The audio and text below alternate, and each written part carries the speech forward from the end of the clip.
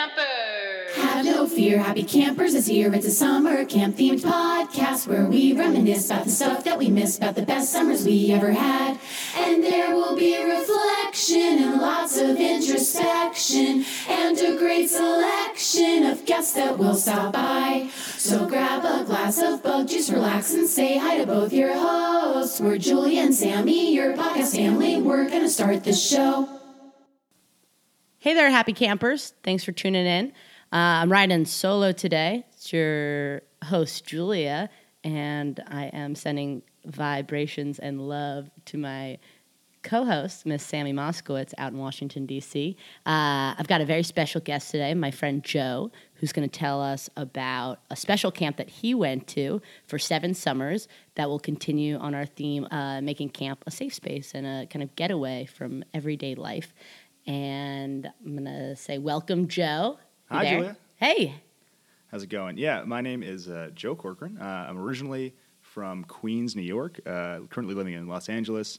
Hey, baby. Yeah. He's a surfer dude. That's me. But yeah, from ages 11 to 17, I went to Camp Pocono Trails in Pennsylvania, and it is a fat camp. We affectionately call it a fat camp. It is...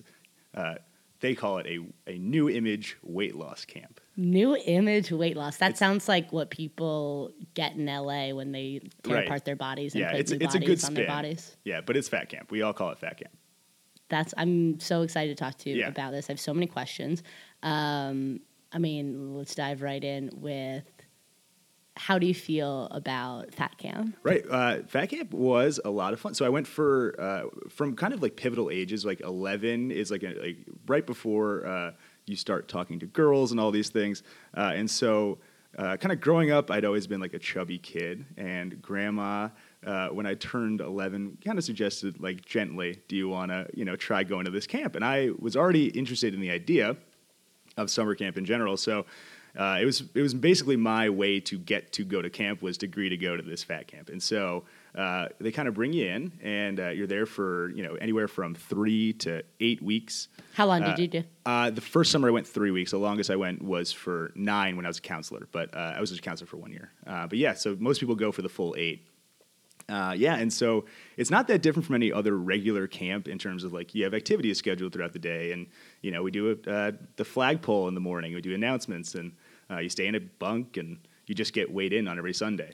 Every Sunday? Every Sunday, yeah. And is it a public weighing in, or is there a curtain and it's private? It's not. There's no curtain, but it's like far enough away that like no one knows. There's far enough that no one else can hear what they're saying. They'll be like, you lost 3 pounds or whatever. And then you walk are there back. Rewards for losing weight, and do you get in trouble if you gained weight? Mostly pride. Sometimes, so people gain pride. You was can't the put reward. A price on pride, right? I think that's right. Yeah. But if you gained weight, like basically there was no like official like reward system. But if you went back to your bunk and everyone's kind of like, oh yeah, I lost 5 pounds, I lost 4 pounds, and you're like, it's like I gained a pound or I lost a pound. Could you lie technically? Or you totally could. No one would know. Right. But yeah, it was also a weird thing where, and if anyone else here has like ever tried to lose weight, you tend to lose weight very quickly at the beginning. So like there was a year I went and lost 11 pounds in the first week. It was just because it was like all water weight. I mean, it wasn't like real weight loss, but then the next week you lose 2 and you're like, oh, this is the worst. And how do they try to help? Is it regimenting your food? Is it lots of activities? Right. So so every morning you'd do calisthenics. So you'd go out to this like big field and you'd run around and do push-ups and crunches and all that stuff. They'd do like a hill day every day. They'd bring you to this hill they called Cardiac Hill, not a joke. And they'd make you sprint up and walk down and sprint up. And this was co-ed? So this part was not co-ed. The guys did one and the girls did another. So it was, but the camp was co-ed, yeah. Okay. And the counselors, were they mainly people who had been campers there? And it was a lot of former campers before, or were they like, Ben Stiller heavyweights, like get off your ass and pick up the dumbbells? It was a mix of like former campers and people who were like training to be like personal trainers and stuff. Cool. That were like people like studying nutrition in college and wanted to come and work at this kind of setting. And That's so great. It was a good mix of that, but everyone was like very supportive. Like that was the thing. And that going back to the safe space idea is, every kid there was, the fat kid in their class growing up. and then they go to this place, and it's a place where you might get made fun of for other things, but you will not get made fun of for being the fat kid. That's awesome. Yeah. And it was a good place to kind of build self-confidence. Like for me, years growing up, I was like the nerdy fat kid. And then going to this camp, I kind of got to meet all these new people, and no one judged you for being fat. You just got to be nerdy there. But it's like where I had my first kiss. Like so many of those kids, like were too nervous to talk to people in their hometown or for whatever reason. You go to this camp and you're spending all your time with, girls that are also not used to talking to boys, and you kind of have all these like very awkward encounters that are important to growing up. That's awesome. Yeah. That sounds really cool. Yeah, I'm it was happy nice. that happened. Yeah. Tell us about your first kiss. Okay, so it was. I think I was very late to the game. I think it was like 16. Oh. Yeah, I know. Yeah. You struck out those first couple summers? So yes, my first summer. You were really building confidence at Chaos specifically. Yeah, it was great. My first summer there, a girl liked me and wanted to bring me to the campfire circle. That's where stuff went down.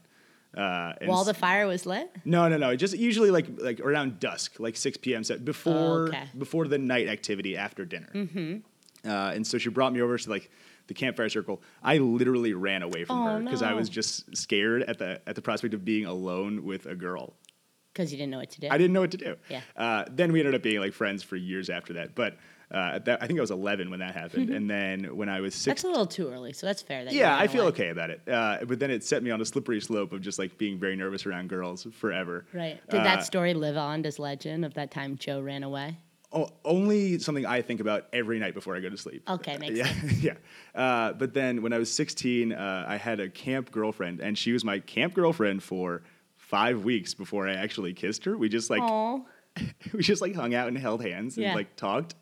And then I think the last night before camp ended, I kissed her, and then our counselors like had to make us go back to our bunks because it was time to go to sleep.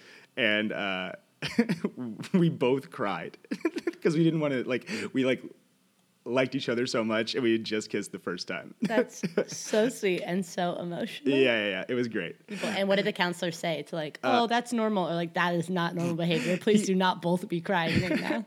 He actually gave us a few extra minutes. He was like, all right, we'll come back around. And then you wiped away the tears. You're like, we're not crying. We just wanted to touch tongues. Yeah, for the record, I might have been the only one crying. It might really? not. Yeah, I might have. I don't know. I can't really. I'm definitely conflating some memories here. Oh, you're so sensitive. It's so sweet.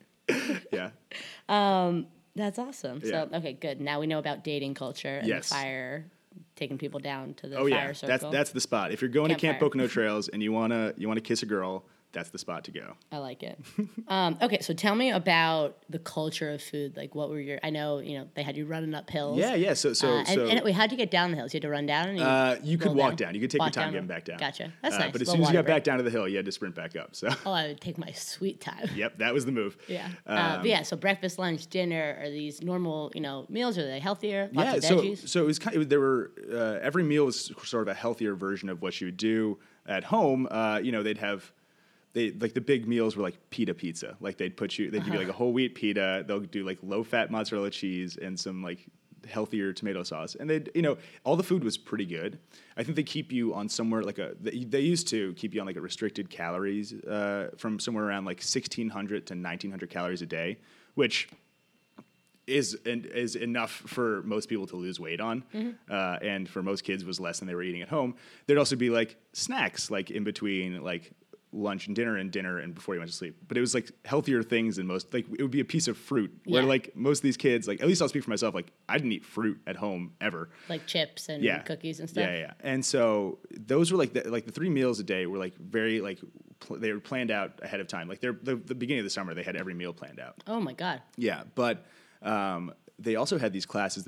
Once a week you'd take a nutrition class where they kind of taught you about like the food pyramid and healthy like eating. Right. And they also had a cooking class. So they teach you how to make a few of the things that you had at camp at home. And so the idea was we're going to try to give you these healthy habits to take home, and then you can like continue this trend at home.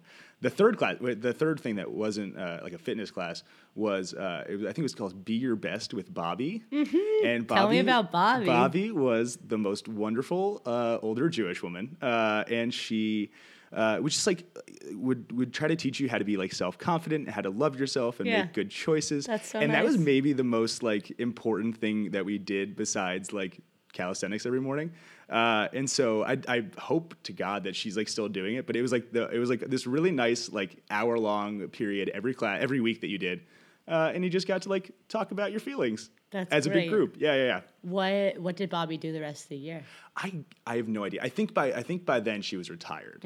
But I think she had done. I have to think she did something with like child psychiatry. Yeah. But she was just so wonderful. Yeah. Oh, that's cool. Yeah. But then besides that, we did cooking classes, nutrition classes. Yeah. Yeah. And what was the hoarding situation like? Where people, yes. I'm thinking of the beginning of Heavyweights, were there strapping candy to their bodies? So it was you wouldn't see too much of it around like bunks, but there was like notoriously one kid I remember who brought food in like a couple times at the beginning of the summer and eventually got kicked out because of it. He sold a king size Snickers bar. How much? For $30. That's so crazy. That's so good much. business it's right good there. business. I want to. Did you buy it? Were you the sucker who bought it? No, I heard about it. I heard about the backdoor dealings. But I think that I heard that he brought it in like where the batteries go for like a big mag light flashlight. Yeah, like that he makes sense. dropped it in there and brought it into camp and no one checked. But yeah, no, some kids worked actively against themselves to try to find junk food. And when you're a counselor, if anyone's familiar with Wawa, it's this like it's like 7-Eleven. It's mostly in like the Northeast and like Pennsylvania and Delaware and that. And so there was one near our camp, and every night a counselor would go on a Wawa run and get sandwiches and all this terrible junk food for you. And some of the campers would sometimes like sneak in an order and like get like a big M&Ms or something. A big M&Ms. Yeah. That's so great. That's so funny. I think that's most of my questions. Yeah. That's What about any favorite stories or things that come to mind? I don't know. I feel like it was a really important place for me just growing up because it was a place where I got to go and be like the normal kid. And like as far as it being a safe space, it was somewhere where you wouldn't get judged for the thing that is like most glaringly obvious about you at first glance. Like everyone can tell you're kind of like a fat kid, right? And so going there and not being judged for that, I got to kind of like build my self-confidence independent of my like weight or whatever. Right. And I also genuinely developed a love for exercise. Like I now run like several times a week and I lift weights and I played college sports. And it's something that I never would have thought if you'd asked me when I was 11 or 12, that would happen. But I eventually grew to love it. And I went back to the camp as like, it was just a camp I loved by the end. It wasn't a place that I felt like I needed to go to lose weight. Right. So it's Camp Plus. So to the point where like you get that whole camp experience and all the friends there, and then you also get to learn something. I also really got to lose some weight. About yourself. Yeah. Yeah. And do you keep in touch with these people at all? I'd say honestly, like the only person I really keep in touch with is Bobby. Is my old camp girlfriend, the one that I kissed once and then dated the next summer when we were counselors. That's great. The only person. Yeah. Oh, I wish I'd mentioned this. So we can, if we want to talk about the weigh-ins more, but there was like there was a rumor that they put laxatives in the pudding that they gave you on Saturday night so that you'd poop a little extra out for Sunday morning, and that you'd be a little bit lighter. That was a rumor that there were like little sparkles on top of the pudding that they thought was Do you believe laxative. that to be true or no? I don't believe it, but I definitely wouldn't have minded the extra little boost there. Yeah. Yep. So when you went off to camp that first summer, Yeah.